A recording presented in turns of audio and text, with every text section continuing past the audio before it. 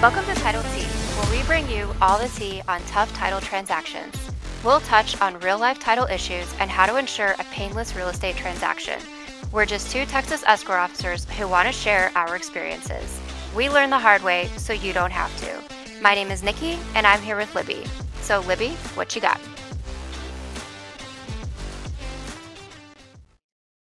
Welcome back to this week's episode. We are, it looks like, on episode 5, which is kind of cool because I feel like we just started this yesterday. So this week we're going to talk about some missing heirs. Nikki's going to pretty much take the lead on this one, so I'll just give it over to her. Okay, so we're going to be talking about what happens when someone is selling a property that is part of an estate. So someone has passed away and they've either left a will or not left a will, but then the property is being sold out of that estate.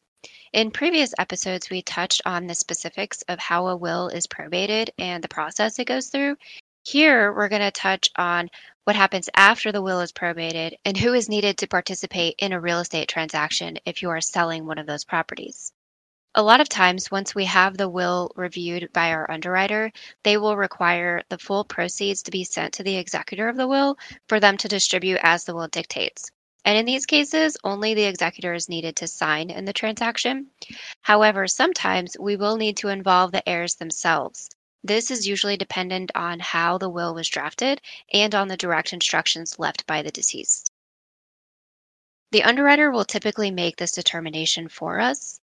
And in these cases, we may require all of the heirs to sign in the transaction and potentially receive funds through the transaction as well. This can lead to some issues depending on the heirs.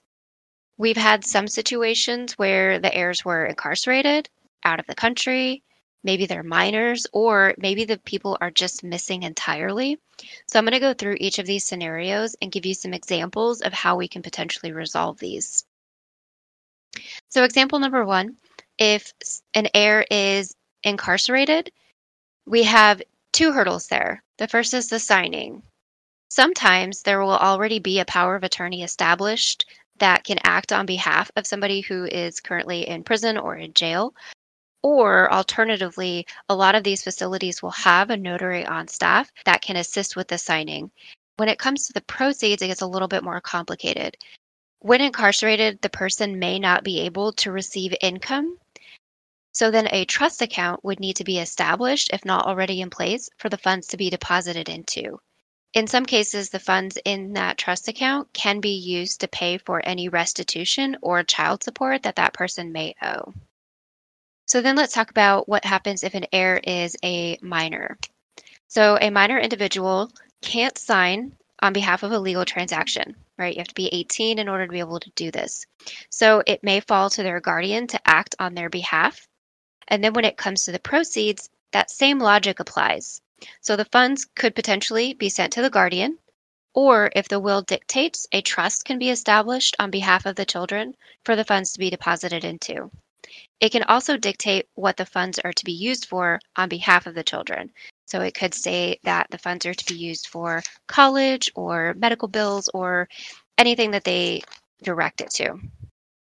And then in that same vein, if you have somebody that is special needs or not of sound mind, then it also may be required here as well that the funds are sent to a trust account or potentially a guardian or conservator if it has been assigned by the courts that way. So let's talk about what happens if an heir is out of the country or even out of the state. Up until about 5 years ago, if somebody was out of the country and they needed to sign with an American notary, they would have had to have scheduled an appointment with the American embassy in order to sign those documents with a notary. That appointment can take a couple of months to get set up. They would then have to travel to the actual embassy to complete the closing. Now, however, we have what is called remote online notary, and this allows somebody to sign a document online with a notary no matter where they are in the world. The only thing that they need to complete this is they will need a computer or a mobile device that has a working microphone and a working camera. They do also have to have lived in the United States recently, as It does do an identity verification process and it uses the DMV credit questions. So, the same questions that you get when you apply for a credit card online. It asks you, did you ever own one of these cars? Did you ever live at one of these addresses?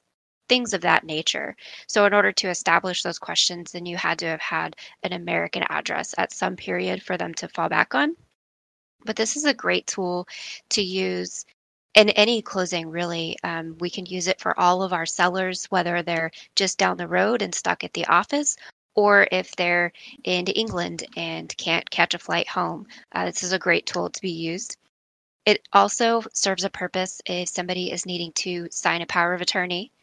So if you have a buyer that may be out of the country and their lender doesn't let them sign with a remote online notary, as lenders typically don't allow buyer's docs to be signed that way, you may be in a situation where the buyer could sign a power of attorney online and then have that power of attorney be in the States and able to sign on their behalf. So it has some different uses that we can utilize it for.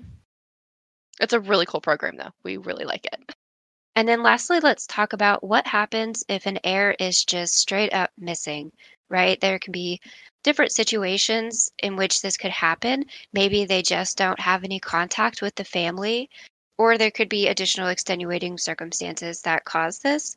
And I'm going to give you an experience that I had that led me to going down this road a little bit. We were working on an affidavit of heirship where the person had passed away without a will. So we were relying on this affidavit to determine who had inherited the property.